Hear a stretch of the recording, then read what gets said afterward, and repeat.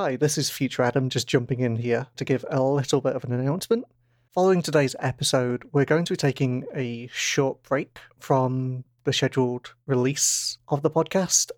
Fryn is currently reaching the end of their PhD and just needs a little bit of time to focus on that and work on that and get that ready. So we are going to be taking maybe 1 or 2 releases off just so that they can focus on that and also have a bit of a break once that is done and have some well-earned rest. I hope that's something you all understand. We'll be back soon to finish off Embrace. We won't leave it on too much of a cliffhanger and we won't be away for too long. I'd have loved to give an exact date, but it's just going to be what we feel up to and when Fryn feels ready to start releasing again. But I imagine late August, sometime in September, we'll start releasing episodes again. And we have been recording recently, the end of Embrace and all of the episodes to come. Some stuff happened. They're good. We'll be coming back just to the finale. And I say finale as if it's one episode, but it's several. And I think there's a lot of fun episodes to come, a lot of fun moments to come, and I hope you look forward to it. It's not all bad news, though, because if you're missing some Flimsy Rituals content, I am going to be streaming some solo games of Rhine, the game that we played for Tiding, sometime soon. Hopefully starting in the next couple of weeks. I've been doing some polls on Twitter to see what kind of game we want to play. I think people have said that we want to focus on a territory or region under change, so one remnant is there and a new remnant's coming in, and I'm going to be playing as either a guide or a spirit and just exploring one person's life and what happens to them when that happens. It'll be a chance for me to test out some of the solo rules and probably develop some of them as we go, and you can come and join and join in the stream and still get your Rhine content. We will probably be putting all of that stuff on YouTube too, so keep an eye on our Twitter and we will let you know when that's starting.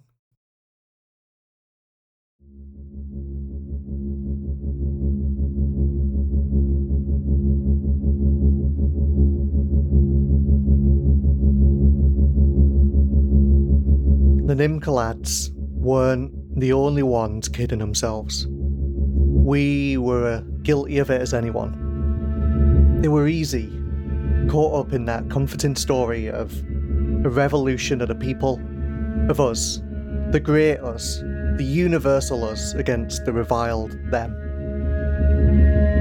Already there were tears forming in the fabric of our banners, and soon we'd all be grasping at them. Each of us claiming that we should be the ones to hold them aloft, would tear the whole canvas apart. We started then. Last reach were a mess.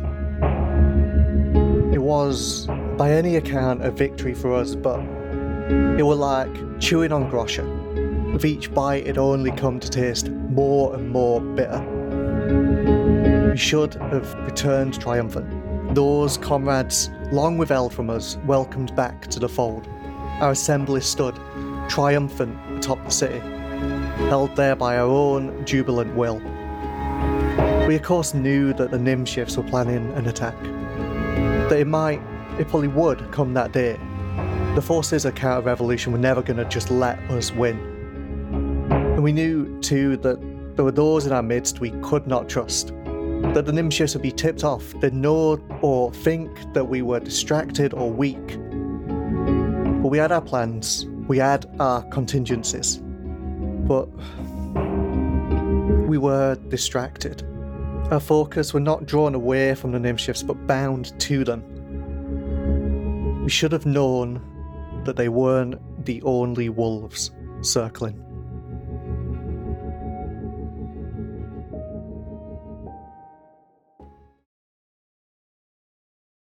Welcome to These Flimsy Rituals, an actual play podcast focused on telling small stories in big worlds. Joining me today is Fryn Henderson. Hello, I'm Fryn, and you can find me on Twitter at Therin. And Steve Martin. Hello, I'm Steve, and I'm on Twitter at purple_Steve. And I'm your host, Adam Dixon. You can find me on Twitter at @TDixon, and you can find the show on Twitter at Flimsy Rituals. There's also flimsyrituals.com, you can find us there. You can find our Discord through links from that website and on our Twitter. And we also now have a Patreon that you can find at patreon.com/These Flimsy Rituals. Today we're continuing our game of Blades in the Dark by John Harper. And as always, all of the music featured in this season is from Satin by Kai Engel. So, let's jump straight in. Ash. Hi.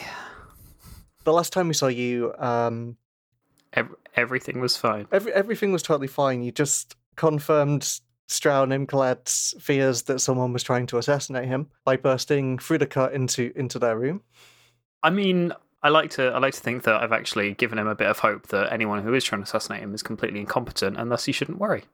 Mm-hmm. And, that there won't be any repercussions from this. The thing that we saw after that is you trying to escape the room. I think Jossa managed to get out, and then you slipped into the cut to try and escape. Yeah, that sounds like me. You're injured, right, Ash? You are bleeding from your stomach. Oh, yeah. Yeah, pretty badly. And I think the cut has a weird texture this time. Now that you're in it, everything is shifting and strange. It's as if you can feel the whole disorientating weight of it, now that I guess you're not in, full health. So this is what it's like for everyone else kind of situation. Maybe, but also it's just worse. It's as if something in the cut is doing something to you.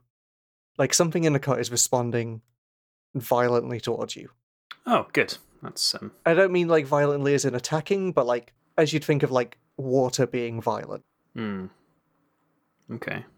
And this is the consequence of your last roll. I think where we ended with you last episode, you managed to get away, but you had a consequence. Where are you trying to go now that you're back in the cut? What's the direction that Ash is running, or is Ash just running? The direction he's trying to go is out of that room. He wants to stay within the area. He wants to stay in the prison. But I kind of imagine him sort of dipping in and out almost, and just trying to find a safe place somewhere on this island that he can hide and, just lose the heat, basically. I think you get out of the room fairly easily. I think the impression of the cut that you get in this immediate space, because I imagine the interior of this building is, imagine you took a fairly grand palace, maybe with light blue and pink decorations and tiles and wallpaper, and let it decay for a few hundred years and then converted it into a prison. That's what this place feels like. So some of it's been restored, but not very well, and the areas that have been restored have been, where the guards and the officers are. But the rest of it is kind of a bit run down. I think the version of this you run through is almost that ghost of a building. It's it in its full glory. And it's bright and it's shining, and I think as your feet hit the tiled floor, it echoes infinitely. Oh, cool. So it's just a background reverb constantly going on. And do you know, when you're watching a film and they overplay a footsteps echo? It's that. Yeah. So it's very loud. And you run for a little bit, and then you're just running through one of these corridors, and then all of a sudden it feels as if everything twists. And Ash is just slung. Without really falling, you're now laid with your shoulder on the hard tile floor. And you can feel something pulling you. Dare I ask, pulling me in what direction? Out of this place. I think you immediately know something has found you and is trying to pull you out of the cut to someplace else. And cool. This is the consequence, yeah. I don't think you can see anything, or there's no physical manifestation. It's not vines wrapped around your legs or someone grabbing you. Do you know, in a film, you have those shots where someone gets pushed through multiple buildings or multiple rooms, or through multiple floors? Yeah. It's a bit like that. But imagine each floor is an entirely different space because it's the cut. It's just bewildering, and it's almost as if less you're being pushed through those spaces, more those spaces have been pushed into the space that you're in. It's wild, yeah. Do I recognize any of them, or is it all just strange, or is it just going past too fast to really get a grip? I think it's all going pass too fast. There's a lot of like archetypes of places you'd see in the cut. Like you can see bits of Redella's bone shaped into rooms. You can see tunnels like the tunnels that you saw around the Winter's Lodge, all like rough stone. You can see bits of bismuth gleam as they chunk in and then like fade away. But yeah, how does Ash react? Does Ash let this happen, or does Ash try and get away? I think having control taken away from him in the cut it's a lot. Like this is his home territory, and it's like, you know, it's almost like the same sort of feeling as when somebody's broken into your house. There's that feeling of loss of control and loss of security in something that you normally feel extremely safe in. Yeah. So I think he fights it. I think he's kind of grabbing on, not like necessarily being dragged along the ground, but he's trying to sort of focus himself and try and just get a mental grip on one of these spaces to anchor himself in. Yeah. Do you have the map on you? Always, yeah. Well, not always, but here, yes, definitely, this time. I think the map starts to float in front of you. Oh. And as you look at the map in front of you, there's a weird out-of-body experience as your Ash stood staring at the map, and you are Ash running along the grooves that are carved into its strange bismuth exterior. And these are probably like grooves that you have traced time and time again with your fingers, trying to work out the different places in the cut and where they all lead to and how to find your way around it. And it's almost as if, as you stare at this map, you can see yourself and the direction you're heading. It's almost as if this bismuth map is part of the thing that is pulling you onwards. I think you realise with like sudden dawning clarity that you're heading to that rocky lump on one side of the bismuth map. You're heading towards where the Jackal's compound is. And you're being pulled there. And yeah, this is the consequence of your role. So if you want to resist, you can. But if not, you're going to be pulled full force into the Jackal's compound. Oh, God. I will say here and now, if you once you're there, you will not be able to get back in time for this score. Oh, shit. Mm-hmm. That changes things. Fuck. I have to do everything myself around these parts. No one ever fucking pitches in. It's all, I'll come on a prison break with you, but then you turn up and they're just dicking around the Jackal compound. Like, you might be able to, but I'm not sure. Like, I don't... Yeah, no, that's fair. No, even over curiosity, family comes first. So, yeah, I'm going to try and resist it. Okay. How do you resist this? How do you get out of this? I think, like I described before, it's trying to get a mental fix on a place, and the way Ash uses the map isn't by kind of following the lines, it's by connecting to places on the map and sort of connecting those in his mind to places in the real world. So it's focusing on the part of him that's not inside the map and focusing on the palace and mostly on his mum. Okay. Because that's what he's here for. I mean, that sounds like resolve to me. Yeah, I think so. That is a 4, so I'm gonna take 2 stress. 2 stress, yep. So I'm out. Sorry, Ezra. See ya. Only for now. It's like only for a scene. Only for now, yeah. And I'm gonna get a trauma. And I'll think about what that's gonna be in the future. You do get to clear your stress, though, importantly. I do, yeah. I think the thing we see a shot of the outside of the palace. It's dark because dawn hasn't come yet. And we're just watching a little piece of the wall that has like vines coming down it. And we see a couple of birds are there nesting. And all of a sudden, just Ash appears, busts out of like the wall, like halfway up.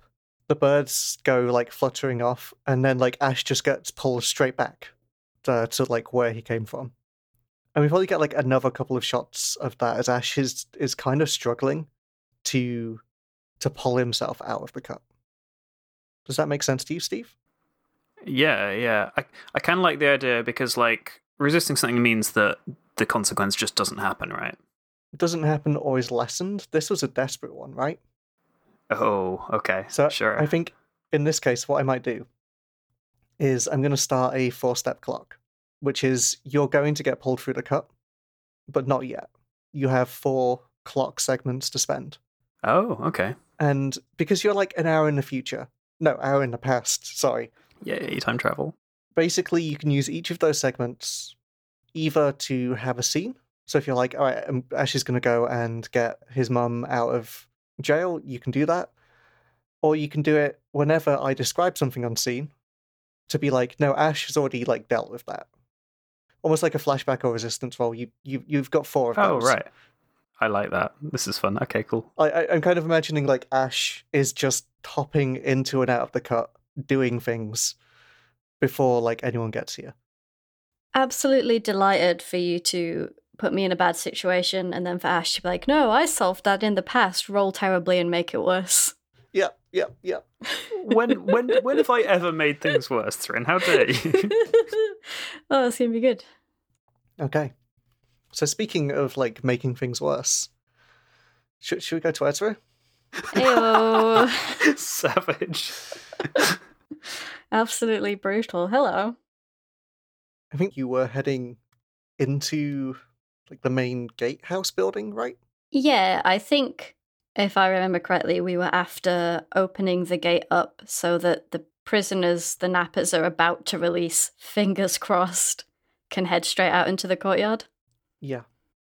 And I think you head downstairs on the roof because you'd been there sabotaging the 2 ballista.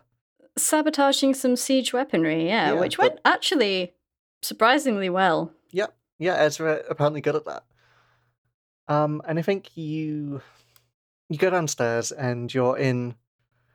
I think the building itself, I think we described as being fairly like wide and open, at least on the bottom floor. It's almost like a large atrium space, takes up probably the front third of the building past the gatehouse. I imagine it being like a large courtyard space in the front that's like bright and airy and probably slightly windowed from above. And then the rest of it, which is the bit that you're in, is there's like a balcony and then a lot of the palace is built back from that. And I think you come down the stairs and ahead of you is the balcony. To your right, you can kind of go down the long corridors and into like the various rooms of the palace. But to your left is a couple of stories of a drop and then like the courtyard itself and the gate mechanisms. But I think before you get a chance to really work out where you're going, you hear some footsteps coming from one side of you, like from the right-hand side. What do you do? Oh, hide? Is there a place to hide? I guess you could go back up the stairs. Yeah, maybe just scooch back up the stairs a little way. Yeah. I think the footsteps keep getting closer. And I think as they get close, you reckon there's maybe like 3 or 4 of them, like 3 or 4 sets of footsteps. And there seems to be a few people talking to each other. One of them's like, you heard what they said, that they're going to take this place. We should, not saying, we should mutiny, but... And then I think another person in that group's like, give off. Nim Clad will hold this place. It's just a Nim shift trick.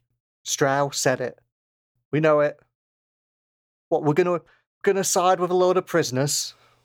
Might come back down the stairs, actually. But yeah, like, there seems to be... it felt like they were gonna head to the stairs as you, like, stood there, but, like, they seem to have just stopped in the corridor, and there's, like, seems to be a small argument going on. Yeah, is Crick still with me? Crick was with me, right? Yeah, I think so, yeah. I think we've known each other long enough that there is a look or a hand signal for we're about to do something stupid. And then it's like mustering all the fake bravado and confidence they can possibly get and just swaggering down the stairs. I think the 3 of them that are there, like, swivel to look at you. Alright. Hello? Sir, I mean, I hate to burst your bubble. You're having a spirited discussion, and I respect that, but it might be a bit late for Nimcalad will hold the place, if you ask me. So, I mean, just my professional opinion. They're like looking at you, like squinting. I think there are 3 of them. One of them, who was like the first voice, I think is quite like a tall, thin woman with like long black hair. There is like a short, squat man with like who is balding, who I think was the other one that was talking, and then like stood in the back with folded arms is like a teenager, maybe. Mm-hmm. They've just joined this job, and all of them are wearing like a guard's uniform, carrying a club, and are wearing like a simple metal breastplate. And for the teenager, it's obvious that they've just been given something that's too big for them. And I think as the teenager talks, it's like, you wanted a cleaning? You're not a guard, right? No, you're not where... Who are you? It's hard to say, isn't it, in these trying times. Is that your breastplate, or you just borrowed one? They, like, tap it a couple of times, like, it's mine now, I think. And then, like, the slightly squatter person's like, no, you're renting it. It's not yours, it's still company's. I'm sorry, you're renting your equipment from the prison. How much they charge you for that? Couple of %. How it's done, innit? You could not rent equipment. Don't want to get stabbed, do I? Ezra taps their work gear, which I think they are still wearing.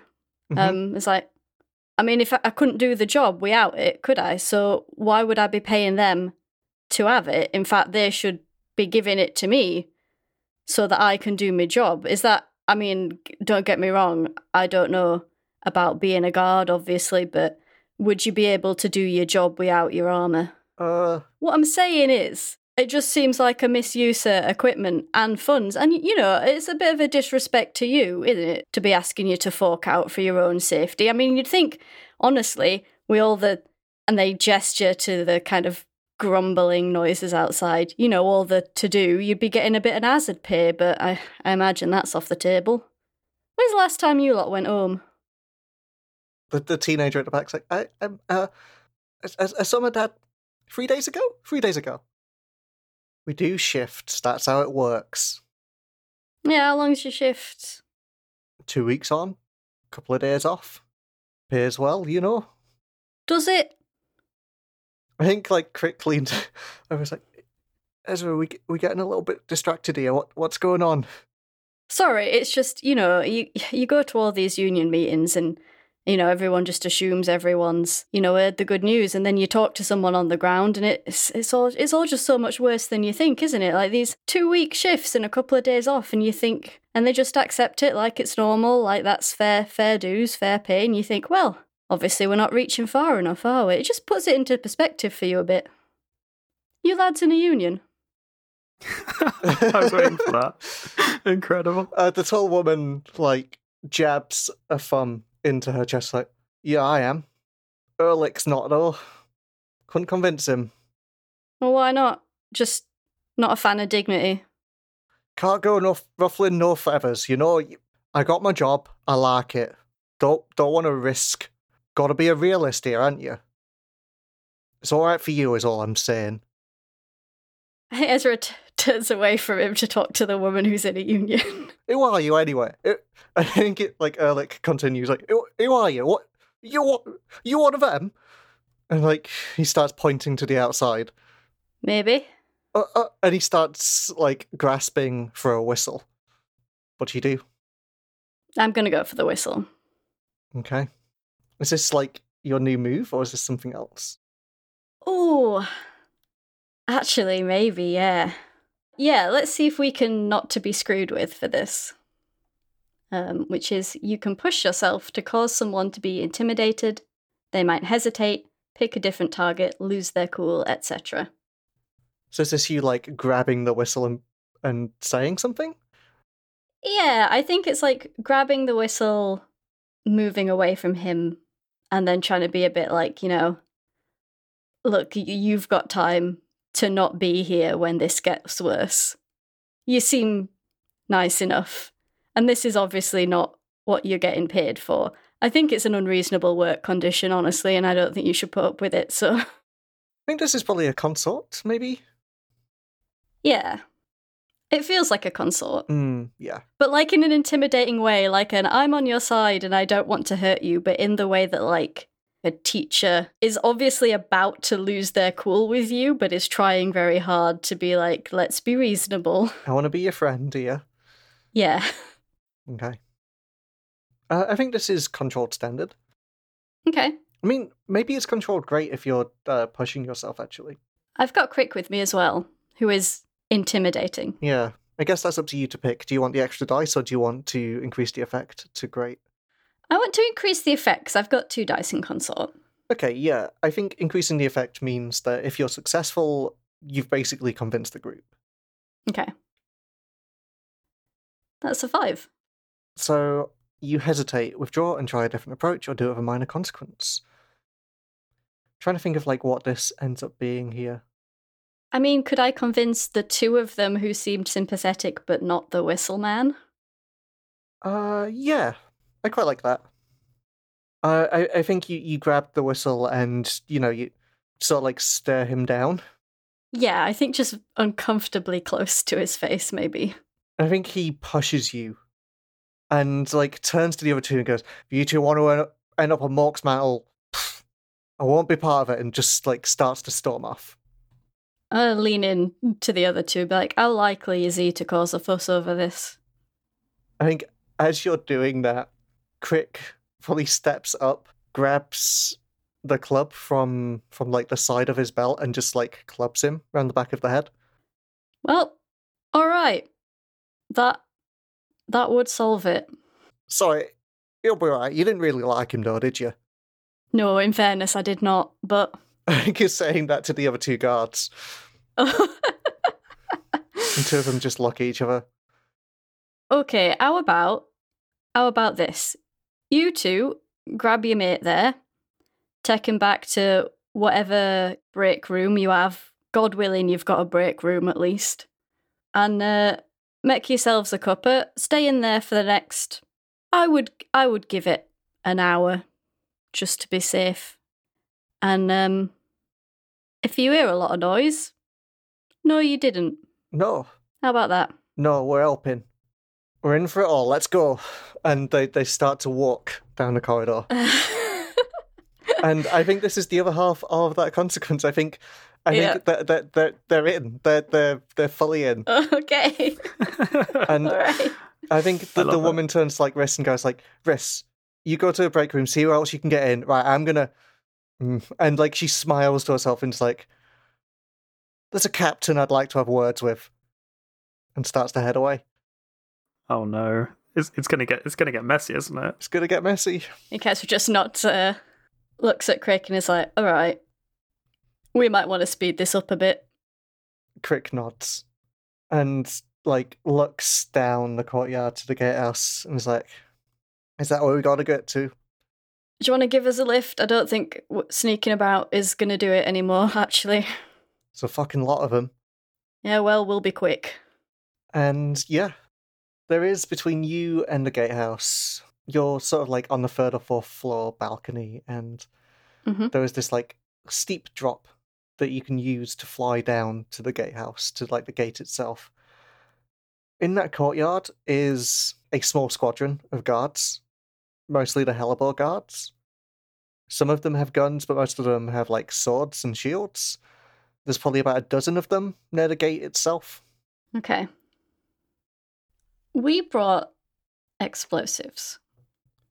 You probably which we did. have not yet used. Always. Yeah. I like where this is going.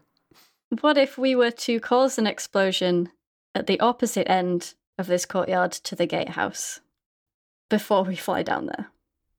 You could absolutely do that, yeah. I know it will not distract them for long, but... I will say that, Ash, if you wanted to have done anything that will help this situation, you can have. I was just thinking that, actually. There's ample time for you to have, like, planted explosives or have gotten prisoners out. Or... Yeah, 2 things like that I've sort of planned, I guess, would be, like, putting a stash of explosives with some kind of like painted symbol above it, like just a sort of a symbol that's known to us, like some kind of, one of those like carousel fish. Oh my god, yes. Yes. There's just like a fish painted on the wall very crudely. Mm-hmm. Yes. Which, I guess Ash sort of like popped out, realised there was no one around, and that eventually people were going to have to come in through here. So Ezra will definitely recognise this, just takes all of the stuff he's got and just chucks it in a hole at the base of the wall. Okay. And the other thing can maybe wait, I think. Okay. That sounds like it's a setup roll. Yeah, I think so. Am I setting this up in a way that it's gonna that you can just trigger it from where it is, or am I hiding it for you to find? It's entirely up to you. Like, is it that Ezra does some explosives and there are already some primed to go, so it just gets bigger, or is it that you're stashing something? Yeah, like if they're just stashed, if I can throw an explosive at them vaguely accurately enough, the whole thing's going to go up anyway. So. Yeah. Okay. Fair enough. In that case, I guess I'll do a finesse. Okay. Is this like a fortune roll or still risky? Yeah, I think it's risky standard. No, controlled, I think. Let's give it this one controlled, because I think giving you space for stuff to get worse if you fail and have choices about whether to stay in it is probably more interesting. I've got 4 of these, so let's start off easy and build. Remember, you get -1 dice. Well, even if I rolled a 1 on the 1 dice I rolled, so it doesn't matter what I'd roll on the other dice, it's still a 1. Okay. Oh, good use of that clock. So you falter. Press on by seizing a risky opportunity or withdraw and try a different approach. Maybe you land somewhere. Maybe there's like... How does Ash realise that he's alone? How does Ash realise that he's back in the palace? What does that moment look like? Does he realise that he's here an hour before? I don't think he realises that he's in the past. But I think like when he sort of pops out of the cut, there's that feeling of being in the real world again, which is kind of almost comforting considering how uncomfortable the cut is right now. And he realises that he's by the gatehouse that the others are probably going to have to come through at some point. And has this plan to stash stuff, and then, I don't know, something happens to sort of put him off it. Yeah. But like, I think he sort of vaguely notices that there isn't the noise of the crowd outside, but I don't think it quite sinks in, because there's a lot else going on, and silence where there shouldn't be silence isn't necessarily something that he's paying attention to.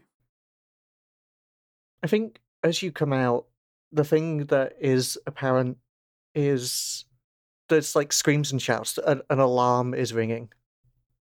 Imagine you almost being on like a little bit of scaffolding along one of the walls. There's just some wood that has been put here, as there's like a crack in the wall that is a good place to like fire out of. Very temporary and like badly built, but you're there. I think you notice from like one of the opposite balconies, Cloak Stance comes out from like down the corridor and is shouting, "Oh god. Medic! We need a medic! Sound the alarm, we're under attack!" Good. There are assassins among us, keep your ears sharp. And say, like, swish their cape round and like walk back down the corridor. But like everyone here has just sprung into life. And I think that's what makes this risky. Like you've landed here, you've probably weighed this place up, and you can see a small hiding place amongst some crates, sort of towards the back of this room that you could hide these explosives in. But it's going to be risky to get across there. I think Ash sort of slumps against the wall and kind of sits down for a second, holding his stomach. Just kind of takes a breath and goes, okay. Like waits until he can't hear anyone and just kind of stumbles across the room, sort of from crate to crate, and tries to stash this thing. And it's still -1 dice, right? Yeah, especially for this one because you're doing physical stuff. Okay. So I could get up to 1 dice if I pushed myself, which... That's if this is the finesse. Like, maybe the challenge here is getting across the room without being seen, so maybe it has become a prowl. Oh, okay, yeah. Let's do that. Gives you 2 dice, right? Plus any pushes or devil's bargains or anything like that. Oh, go on then. I'd forgotten about that. What's the Devil's Bargain look like in this particular situation? I get to choose where you come out next. Yes, I like that. Sometimes you just know what the Devil's Bargain should be. That is a 5. All right. On a 5, you do it, but as a consequence, you suffer harm. A complication occurs. You have reduced effect. You end up in a desperate position. So is this just Ash, like, sneaking across the room, like, dodging behind barrels and things like that? Or is it more athletic, or...? Yeah, I think it's... like I think athleticism is out of the question right now, so I think it's just moving very carefully, timing everything perfectly, just staying out of sight the way he's really good at, basically. Mm. And I think he kind of makes his way across to this little hidey hole and just kind of looks around, stashes the stuff, and just kind of looks down at his hands and realizes it's kind of there's blood coming from his stomach, and just kind of paints this like fish on the wall in his blood, and has a little bit of a grin to himself, realizing how much it's going to mess Ezra up to see this. Yeah, thanks. I think as you do that, as you plant the explosives, and after you paint the sign, you suddenly feel very lightheaded. And I think you start to... like, you reach out to steady yourself on the nearby wall, and as you do, your hand falls through. And I think the consequence here is that you end up in a desperate position. Unless you do something to stop yourself. If you want to resist this, you're more than welcome to, but I'll give you a glimpse of where you end up. Is it back in the office? Because that would be bad. No, I think you end up on the other wall. This is an hour before everyone else gets here. Mm-hmm. I think you are within like a small watchtower on the outer wall of the prison. Oh. I think you appear just sort of at the side of this warm room. There's a fire going. You kind of end up like crouched at the back of it, in full view of everyone there. And you end up looking into the eyes of one of the prison guards as a guitar string is wrapped round his neck. And as you look up into those eyes, the guitar string like loosens and the body drops to the floor, and Kruna is stood looking at you and takes a step towards you. What do you do? Do we do this now, or should we go back to Ezra? Actually, I think we go back to Ezra. Let's back and forth this. Yeah. So before we find out what happens there, Ezra, you've got your setup. Superb. Yeah, they have certainly paled somewhat since noticing the jubilant symbol on the wall, because that sure looks a lot like blood, but it's probably fine. If you can paint, you're definitely still alive. So. Mm-hmm. So is there a particular place you're planting these explosives, or you just... Well, what I wanted to do was the same little machine that Ezra used to kind of lay that spirit smoke, like that fog carpet in the previous episode. Yeah. Put their vial of explosives on that with a sort of hastily gauged fuse of hopefully the right length, and then point it in the direction of where Ash has stashed his cache of everything. That sounds good. Which I guess would be another use of Ghost in the Machine, so it would be another stress. But that's okay. Yeah, so Ghost in the Machine is you can make inanimate objects move on their own as if possessed by a ghost. The ghost is me. The ghost is you. Okay, so I'll mark a stress off, and then I guess that's a tinker? It's rebinding this machine real fast to make it do what I want, right? Yeah, it could also be the wreck as well if we wanted to focus on, like, because if you're using Ghost in the Machine... Oh, that just kind of works, okay. I think that kind of works, and I think, like, the challenge here is how does the explosion go? Okay. I think... Then I only have 1 point in wreck, so what would a Devil's Bargain look like? I mean, it could also be a tinker if this is about precisely getting to those explosives, but yeah. No, I think you're right. Like, the machine part is covered by Ghost in the Machine, which I've already taken a stress for, so... Yeah. I remember last time that Steve accepted the Devil's Bargain that when the bismuth bands arrive, the guards will be ready for them. Mm-hmm. So I think the Devil's Bargain here is that gets ticked. There's a clock, the bismuth bands are closer to arriving, this takes time. Okay. You going for it? Yep. Sorry, bismuth bands. I think that's at 2 or 4 now. Okay. I mean, it seems not all bad for them to get here. It's not bad for them to get here, but if you don't do something to... If you don't solve the situation before they get here, or you don't do something to help them first, Yeah. they're not going to be in a good position. Okay. So what's this roll? I think it's just risky standard, to be fair. Plus whatever you get from a setup action. When you perform a setup action, you have an indirect effect. Anyone that follows through gets +1 effect level or improved position. So it's up to you. +1 effect. Cool. So this is risky great in that case. Okay. Oh no. Oh no. It's a 2. Wow. Oh dear. That's a double 2. So things go badly. You suffer harm. A complication occurs. You end up in a desperate position, or you lose this opportunity. The explosions go off. Too big? Maybe, yeah. What happens when you're controlling one of these machines? Is it you give it a simple instruction and it just goes? Can you change it?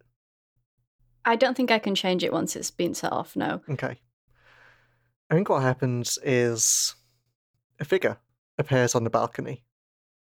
Is Ezra still on that floor? Or have they kind of gone down a little bit? No, I think we were staying where we were for maximum kind of glider efficiency. Okay, so I think the figure is like...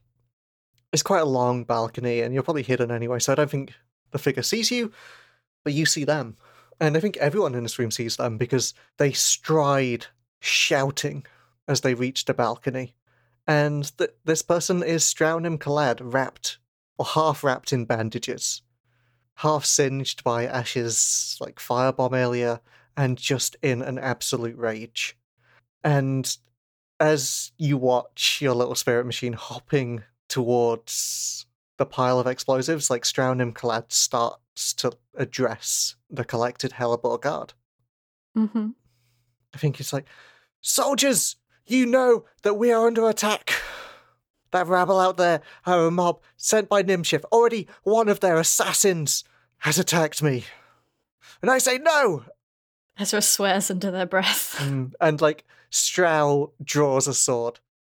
We are the brave and the righteous of House Nim Kalad, and we will not be put down by these rabble.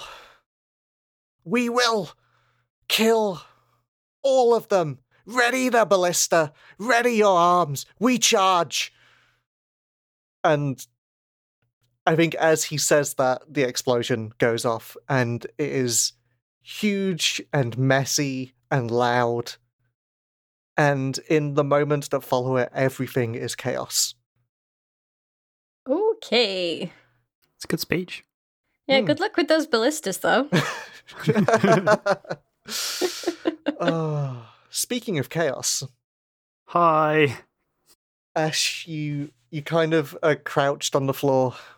Stood a few feet away is the murderous Kruna, who's just killed one of the guards and is looking at you.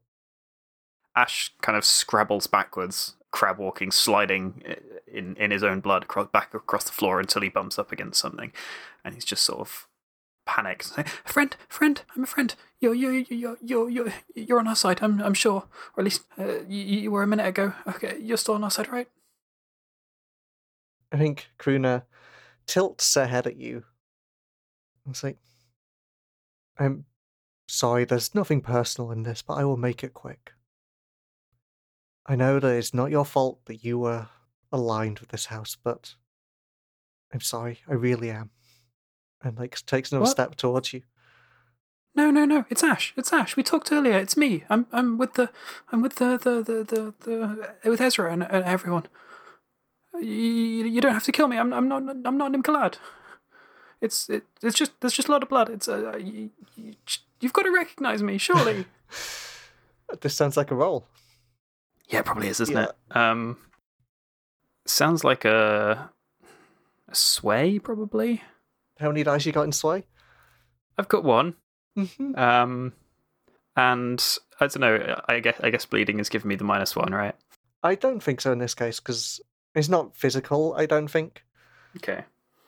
I would like to use my new move, Daredevil. When you roll a desperate action, you get +1 dice to your roll if you also take -1 dice to any resistance rolls against consequences from your action. Okay, sure.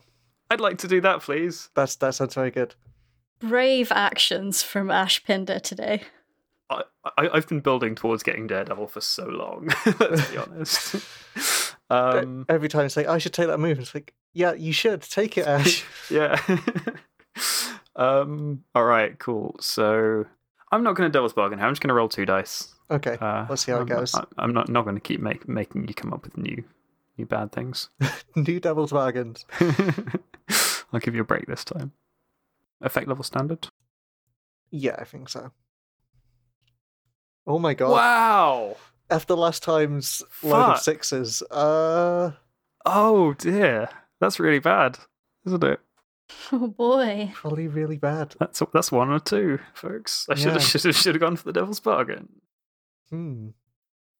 You get an experience though, don't you? Because it was desperate. Oh yeah. That's nice. Go me. What is fun here? Because, like, Ash getting nearly murdered again is fine, but maybe not the most fun thing that can happen. Is there a weird cut thing that happens? I mean, it could be both, right? I could take harm and also, like, I don't know, lose one of my clock ticks or something like that. I guess what's on my mind is, like, does Karuna do something, or is it like someone else realizes that Ash is being pulled through the cut and is like, cool, I'm gonna say hi to Ash. Oh. I love the image of Karuna stepping forward and say have this guitar string held out. So a little bit unsure, but I think say have come here to do a job, and Sarah Jackal, and say look at you with genuine remorse and kneel in front of you and start to move the piece of string forward. And as it gets close to you, you feel something pull you backwards. And you're yanked back into the cut. Cool. And you can feel something pulling you, but it's almost as if something is pulling you in a different direction from before. And you can feel that. You can feel these quick, strong pulls against whatever is tying you into the cut. And I think as you look behind you, I almost imagine this being like scrabbling across the floor as you're pulled. You can see it. You can see the body of Lililium. And in one of their sort of great clawed leg segments, you almost imagine you can see a piece of string that is attached to you and pulling you in that direction. What do? Do you want to resist? Oh, yeah, fuck this. Fuck Lililium. I'm gonna resist, definitely. At -1 dice, resolve? Mm-hmm. I mean, resolve or prowess, it depends. Is Ash trying to, like, willpower out of this, or is this Ash just trying to run? It's the cut. I think there's a lot more of a sort of mental and willpower thing to it than there is a physical thing. Yeah. Ash is having the worst time. Wow! I rolled another 1, so I take 5 stress. Jesus. Cool. Yeah. This is fine. Everything's fine. I think as you manage to, like, pull away, you see Lililium one last time from above. Their body partially splayed out across the now almost void-like chasm where the Winter's Lodge used to be. And I think they look much weaker and less fearsome than they did before, almost pinned to this place. And it's almost like a pang of sadness, but not quite, because this thing was absolutely about to just destroy you. Cool. Yeah. This is fine. Where does Ash go next? You've got 2 segments left to use. I think I know what the last one's going to be, so I'm going to save the third one for a flashback to help Ezra. Okay. So, Ezra. Yep. Everything is chaos. There is fire and smoke and blood.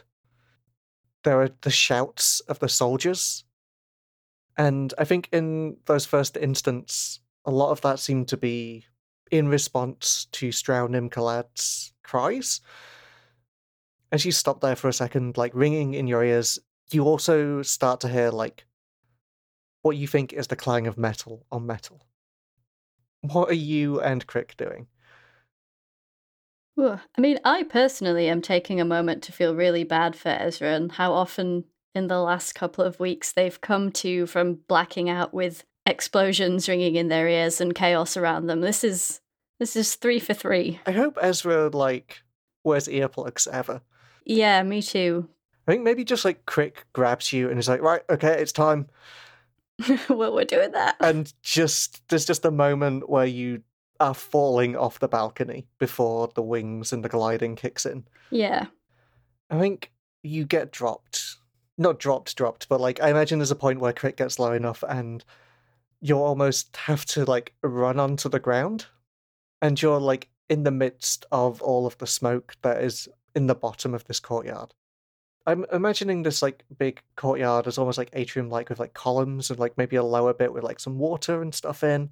But right now, like, none of that beauty, none of that space is apparent. Mm-hmm. It's just awful. Yeah. Like, maybe you've got a better idea of this, but I'm almost imagining this as, like, almost flashes of stuff happening. As, like, Ezra is just moving through this space, just getting glimpses of what's going on around them and trying to get to the gate. Yeah. I think you see a few different things. I think you definitely see some of the Hellebore Guard. There's probably a degree to which they're arguing over how to interpret the orders of, like, are we trying to defend this place, or are we just opening the gates and going out? There's definitely, you see bits of fighting. Maybe you see a flash of the tall woman that you managed to convince joining you. You see her and that sort of young teenager, like, jump on one of the Hellebore Guards. And I've got a question here as well. Ash, do you go to let anyone out? I know, obviously, the Neppers were, but are you doing any of that? Yeah, absolutely. Okay. The last place I wanted to go was to Mariana's cell. I think let's do that now. How did you find your way out of the cut and into the cells? Yeah, so I think as Ash is focusing on Mariana, the little automata bot thing that Avery made to help him find Mariana just starts sort of twitching in his pocket. I can't remember exactly how it's described, but I think it was like a little bot similar to what Ezra had made, and Avery had put something of Mariana's in it. I think it was a bit of scarf or something that would help Ash find her. And I think that starts twitching and he pulls it out and just basically focuses on the spirit and the sense of family and the memory of that sort of difficult conversation with Avery and the mood of the whole family and how much they miss her and all this sort of stuff, and kind of uses that to guide him into finding the right exit. Sort of, again, just falls through a wall or just falls through a gap in the air and just tumbles to the ground right next to where Mariana's sat. Is she in a cell of her own, or like some kind of like larger group thing? Or probably larger. I imagine this is the sort of place where it's just, there's probably a mix. There's probably a mix of some places which are like long palace corridors or like servants' quarters that have been converted, and it's just like lots of individual rooms, one after the other. But I think for a lot of like the general revolutionaries, because there's been so many arrested recently, like it's probably just like big cell spaces with possibly like 40 or 50 people in. Maybe she's just like leant up against one of the bars, like sat down, and she looks up as you appear. Ash? Oh, Mum. And he just sort of collapses and pushes himself back to his feet and falls into a hug. Are you inside the cell or outside? I'd like to be in the same cell as her. Okay. And he goes, I'm so sorry. I'm so sorry. There's people coming. There's people coming. I don't know how long I'm gonna be able to stay. Take this. And he sort of wrenches the escapelet off his wrist and just sort of gives it to her and says, "You need a bit of your blood, and it'll unlock anything. Okay, just." And he sort of looks around to find the cell door and just kind of pushes off her, sort of stumbles over to it and goes, "Just give me a sec. You shouldn't need it for this." And I'm going to try and pick the lock. I think as you start to walk away, she like grasps you strongly and it's like, "Ash, what happened to you? Why are you bleeding?" I haven't got time. I'll explain it all. I'm going to be okay. It's all going to be okay. Just when the people come, you've got to help them, okay? And just turns his back, tears streaming down his face as he's sort of desperately trying not to look at her, because that's just making it worse. And make your roll, I guess. I think this is probably risky standard. Yep, okey-doke. Okay. I am definitely going to push myself for this. What's a devil's bargain look like here? I mean, I've described this as my last one, so what if this is just like, this is the last one? I don't get to help again? Yeah, no, I like that. Let's do that. Oh! There's the sixes. That's a crit. So you do it with, like, great effect? I already got great effect because it's fine lockpicks. So, extremely great effect, I guess, whatever that is. What are your fine lockpicks like? Why are they fine? Are they normal lockpicks? Has, like, Ezra worked on them? Thrin? What would Ezra do to lockpicks to make them even better? Theoretically, could have maybe put a binding on them to make them sort of a little bit attuned to Ash, just so he's got better sensitivity about, what they're hitting and stuff. Yeah. A bit escapability, almost.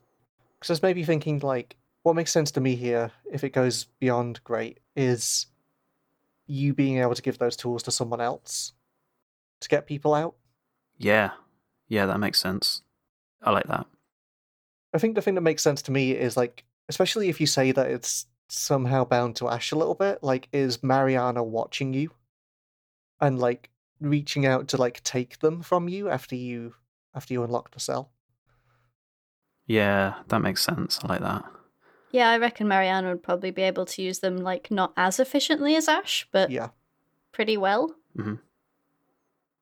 I think with her other hand, she touches you on the cheek and, like, looks at you and is like, "Be safe," and goes to hug you. Of course, always. And that's probably the moment where you're pulled back. Yep. So, Ezra, I think the other thing you see is there's definitely a fight happening in the space. You notice some of the people who are fighting the Hellborg Guard, and you recognize them as people you know who were arrested. Good, that seems promising. Kinda. I think the thing that isn't promising is... So imagine this is the point where, like, a bunch of the Neppers have joined as well. Like, there are people trying to storm into this central space. I think the immediate impression you get is you're probably going to win. There's, like, more of you, but I think this is going to be very, very bloody unless you can get that gate open. Yeah, because we're trapped in here, right? Even if we're winning the fight, people are just going to get crushed. Yeah, you're trapped in here. You're much worse armed. Yeah. Like, they've got swords and spirit guns and all of that, and armor. So is this you going for the gate? Yeah, let's get these gates open. Should we do one less fortune roll to see what situation you find at the gate? Yeah, why not? Let's do it. Okay, so that's a 5. I think as you reach the gate, you see a couple of Hellborg guards stood there.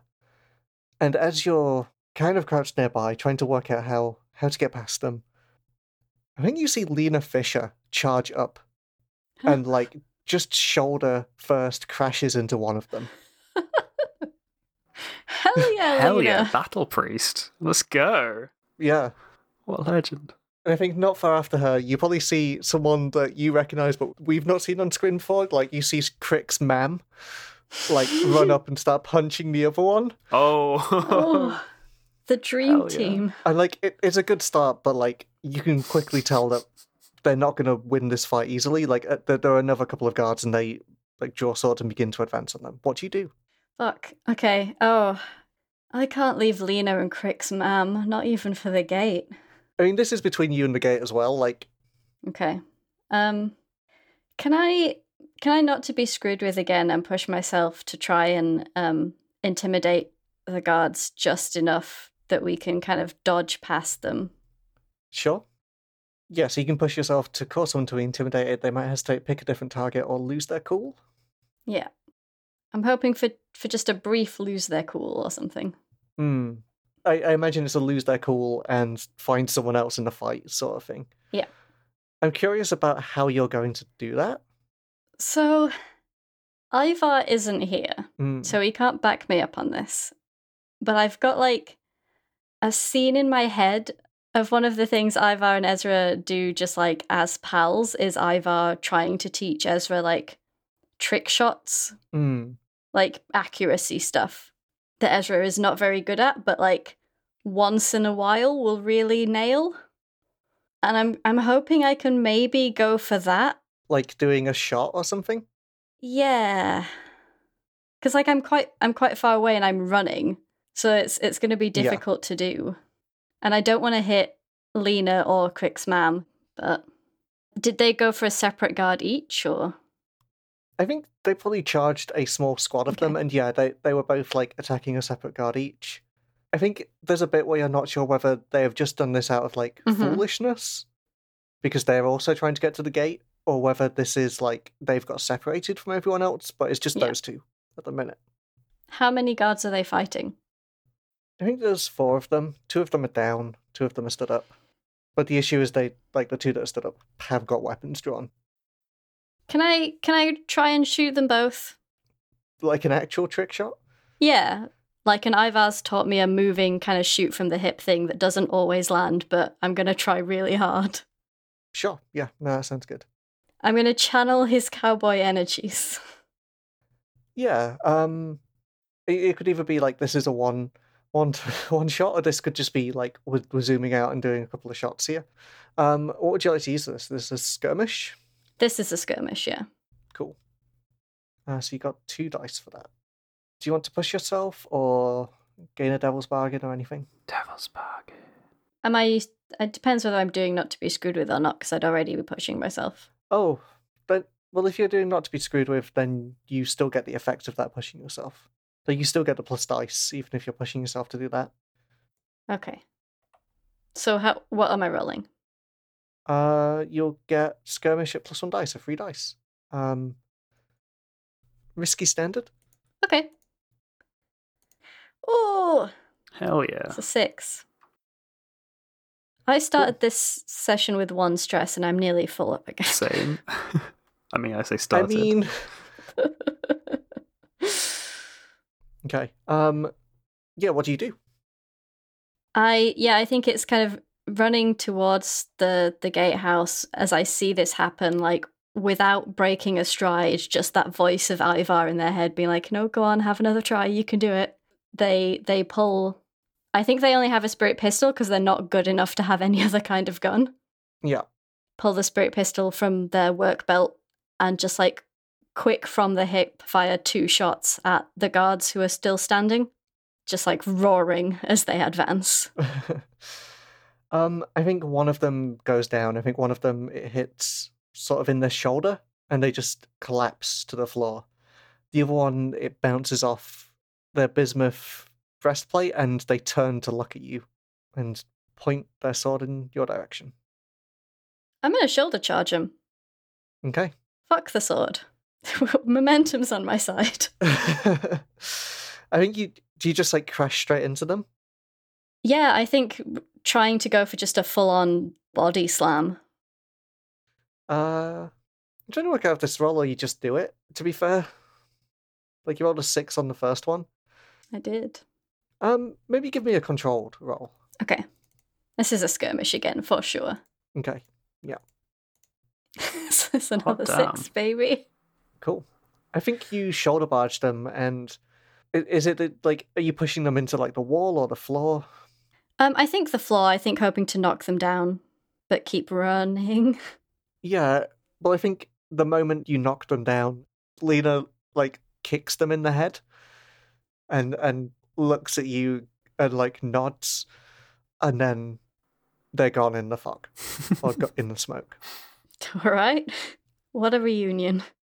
And you're at the gate? Yep. I am getting this open. What would you like to roll for that? I guess, how are you doing it? My understanding of gatehouse mechanisms with the available mechanics of Embrace is it's probably just going to be a big thing that you turn, right? Yeah, I don't even think this is like a thing that's going to be difficult to do, like in a technical sense. It's just the physical strain of it, and like the role is less like, is Ezra able to do this, but like, is Ezra able to do it in a quick way? Could I offer you a ghost in the machine for the mechanism? Sure. I don't think they'd have time to do a good binding, but I do think they would have time to just run a knife along both of their hands, slam their palms on it, and like bind as they go to convince it to move in the direction that they're pushing. Like all of the amber blood just like dripping onto it? Yeah, just sort of oozing around the spokes of this wheel that they're pushing. Yeah. Sure. I think in that case, make a roll. I guess that's an attune? Yeah. How much stress is this ghost in a machine? 1. It might be 2 because it's numerous objects. Maybe? Or like a big object? It is big, I'll give you that. Oh boy, okay. I got 1 stress left then. Yeah. Alright. Here we go. Do you want a devil's bargain or anything? I would love a devil's bargain because I physically cannot push myself. Okay. So the thing that I'm looking at is your vibrant connection. Yep.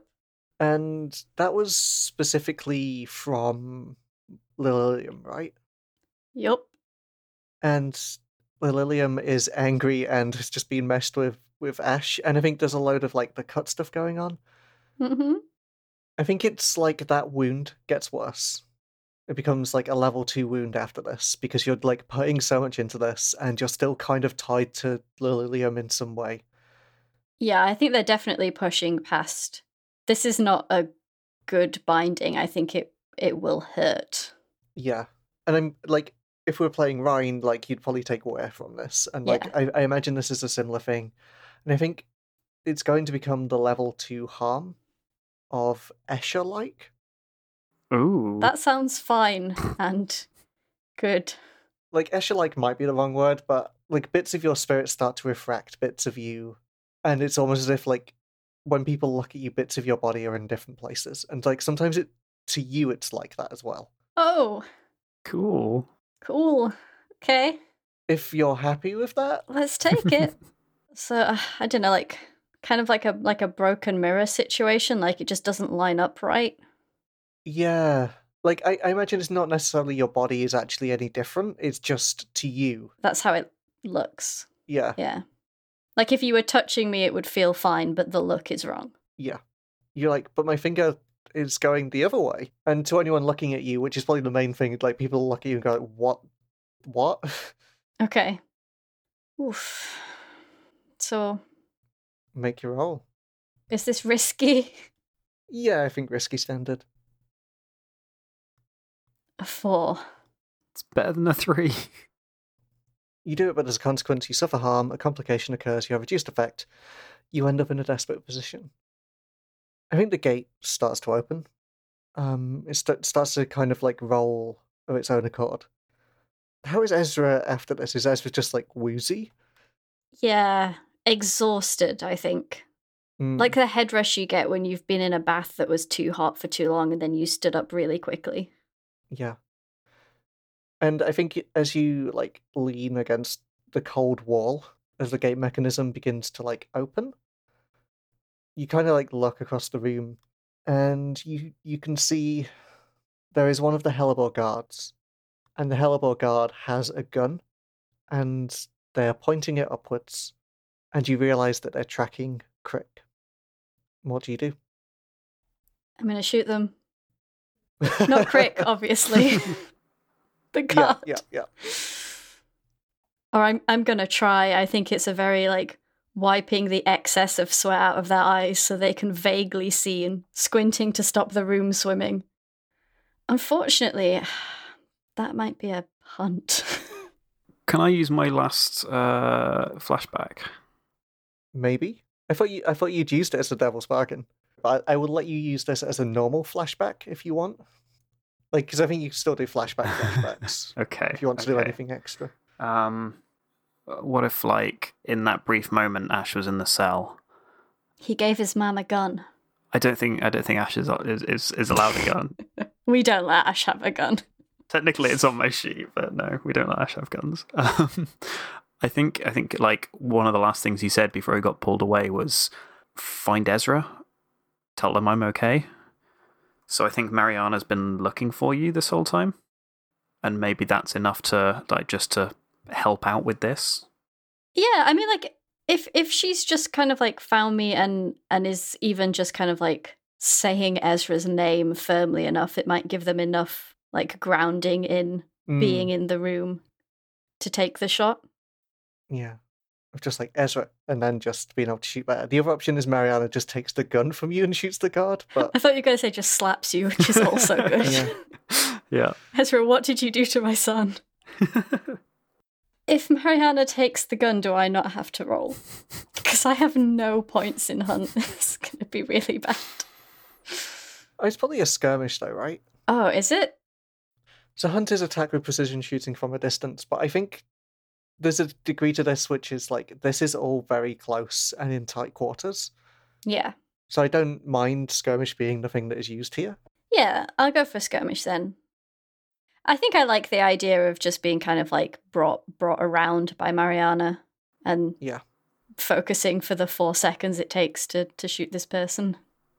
Okay, that makes sense. I guess there's stress if you want this to count as a help, Ash. Yeah, that's what I was thinking, yeah. So it'd be 1 stress for that.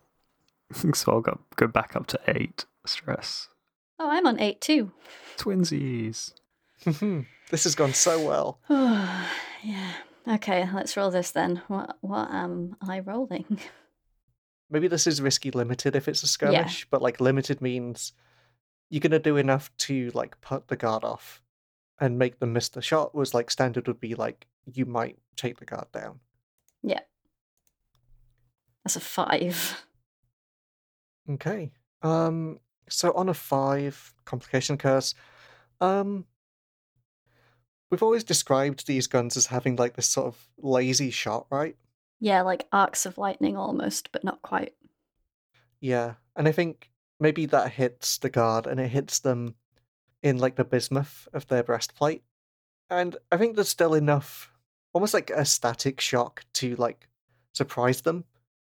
But I think they absolutely know it's you. Like they turn to look at you and I think they raise their gun to take a shot at you instead. What do you do? Ezra might just take this shot. Just take another one. No, as in might just get shot.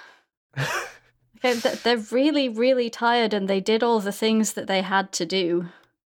They might just like slump back down against the gate machinery and just kind of hope. Really hope he misses. Gates open, Crick's not dead. Time to sleep. Yeah, gates open, Crick's not dead. Presumably Mariana has yelled something about having seen Ash. So is this like Ezra just diving into cover almost? Yeah, like falling inelegantly behind cover, just sort of clattering down around the gate machine and just sort of scooching around behind it as much as they can. Okay. It's probably worth noting that you still got your special armor left. Well, that's what I thought. I might just kind of take the shot. They might just let this happen. Is there something they've got that like allows them to take this? I think we've talked a little bit about Ezra's work gear being their armor, and that it is like it's sturdy in that it is very thick fish scale and stuff, but they've done some binding on it or some bismuth infusing of it so that when, their binding goes wrong, it doesn't hurt them. So it's not as good as bismuth armor, but it might like take some of the sting. Yeah. Is armor specifically harm or... I don't care. I may expend my special armor to reduce harm caused by weapons, machinery, or devices. Yeah. So this is like more of a consequence, but I also don't mind. Like this feels like what this is. So yeah, we could turn the consequence to be harm if that makes more sense. Yeah, if the consequence was they've noticed me and they're going to shoot me instead. Yeah, so they shoot and it hits your armor. but your armor like largely protects you, and I think you probably just slump down for a moment. Yeah, I think they just sort of slide to the floor. They might be laughing at this point. Like, just everything's a lot. Yeah, and you probably see the person who like fired the gun. In the next instant, they're gone as like someone comes and like hits them or something like that. And I'm going to give you the level 1 harm exhausted. Yep, that's very reasonable. Is exhausted the one?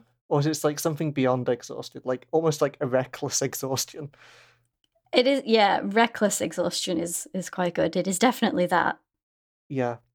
And maybe in the moments that follow, we hear the cry as Nilcat leads the rest of the revolutionaries into Last Reach Jail.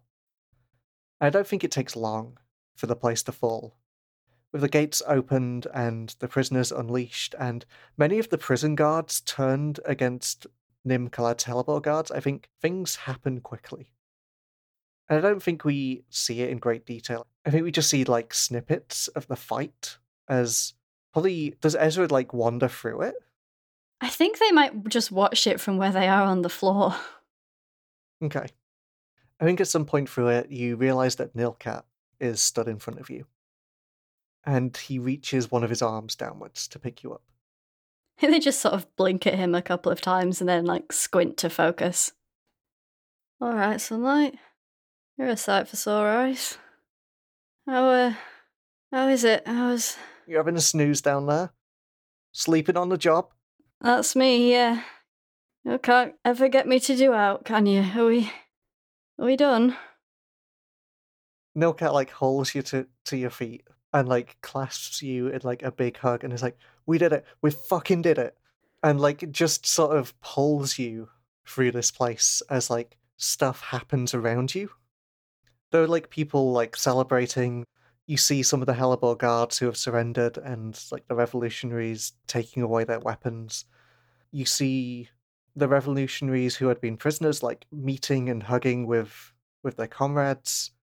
You maybe see some of the other prisoners, like, standing sheepishly at the back, not quite sure what to do. Oh, fuck, we did. What are we going to do with a prison, Nils? Fuck. Nilcat just kind of... It's like, you got us in, leave that to me, I'll deal with it. And just, like, you probably, like, stood nearby as Nilcat kind of, like, starts to... Like, it's probably a mix of, like, organising people to take weapons, take posts, and make sure that this place can't be taken again. Mm-hmm. There's probably some degree of, like, assessing damage.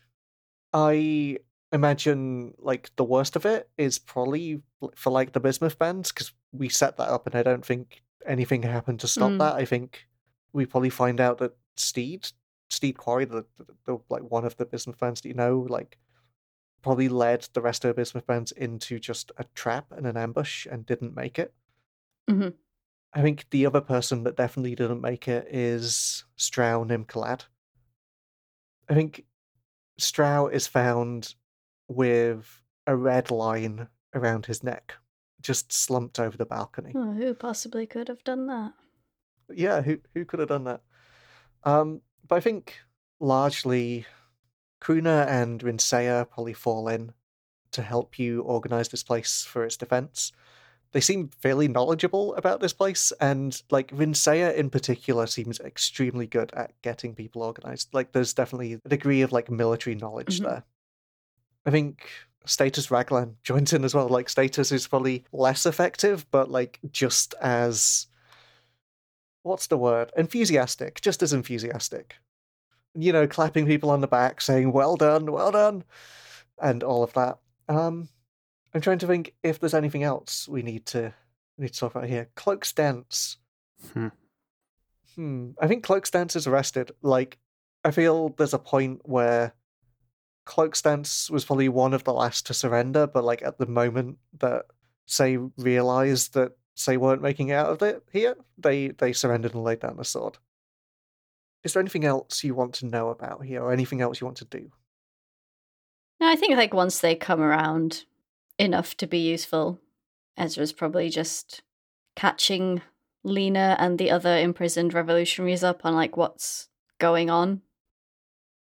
Lena probably spends a little bit of time talking to you, like sits opposite you and is like, "Are you okay?" I mean, yeah, technically, yeah. I mean, I'm here and I'm alive, and we did it. Yeah, I guess I'm fine, or I should be fine. I don't know, Lena. She reaches out to like put a hand on your knee and spends like a split second too long trying to work out where to put her hand. Yep. And like looks at you and is like, "Thank you. Ah, you're welcome. I can't believe that you did this, but thank you." I think at that Ezra does laugh, like genuinely quite amused, and it's like, "Oh, you've known me long enough now, Lena. This is the stupidest thing we could possibly have done. Of course I did it. You're welcome, though." It means a lot, not to me. God, we might genuinely have a chance. We might actually do this. Yeah.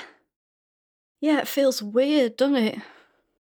And I think Lena maybe calls to someone. Probably like sees someone going past with like a blanket or something and like calls to them and tells them to put like a blanket on you and like gives you like a hot drink and then goes away to like talk to people. And I think she spends a lot of her time looking after people, basically like rallying people and providing comfort. Before we go to Ash and where he has turned up, the last thing we see is I think we start to see people being loaded onto ships. I think that there is a small contingent that are going to stay here on Last Reach. And I think there's definitely a degree to which, in the broader Revolution strategy, they now control Tail's End in this place, so it's like they control both sides of the river. But most of the people are heading away. And I think as that is happening, we probably hear some mutters. Some of the sailors of the Laceport beneficiaries, like, I'm really surprised that the Nim shifts didn't turn up. And I think we see a small ship turn up. It is one of the Revolution ships carrying a message, and that message gets brought straight to the small council of people that are managing the jail now, like Nilcat and Lena and Rinsea and Kruna and Status and you, Ezra. And it carries news for the reason that the Nim Shift warships didn't come here. And that's because while you were away, and while the rest of the Revolution were away marching up to the top of the Marrow with Oaken and Ivar, the Nim Shifts have launched their attack on Tail's End. So Ash, I think you get pulled for a last time through the cut, and this time I don't think you have the strength to quite resist it. You probably try. There's always so much more to do. There's so many more ways you can help. But you just can't quite stop this thing from pulling you. It's almost as if you're spinning round as you land in this room. And all of a sudden, as you're rotating, the floor is solid against your back. And the first thing that hits you is the smell of the soil and the greenery. Then there's the moisture in the air. It is warm in here and humid.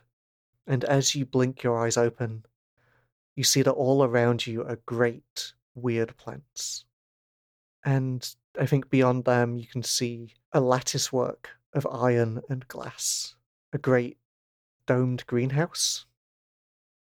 I think as you lay there on the ground, you start to roll slowly over. You see that you're not alone in this space. You can see two figures ahead of you through your blurred vision. The first you recognize instantly. She is kneeling on one knee, head low. You can see the burned cheek of your aunt, Galena. You bastard. And the reason she's kneeling is that stood in front of her is the towering figure of Khan Nimdaka.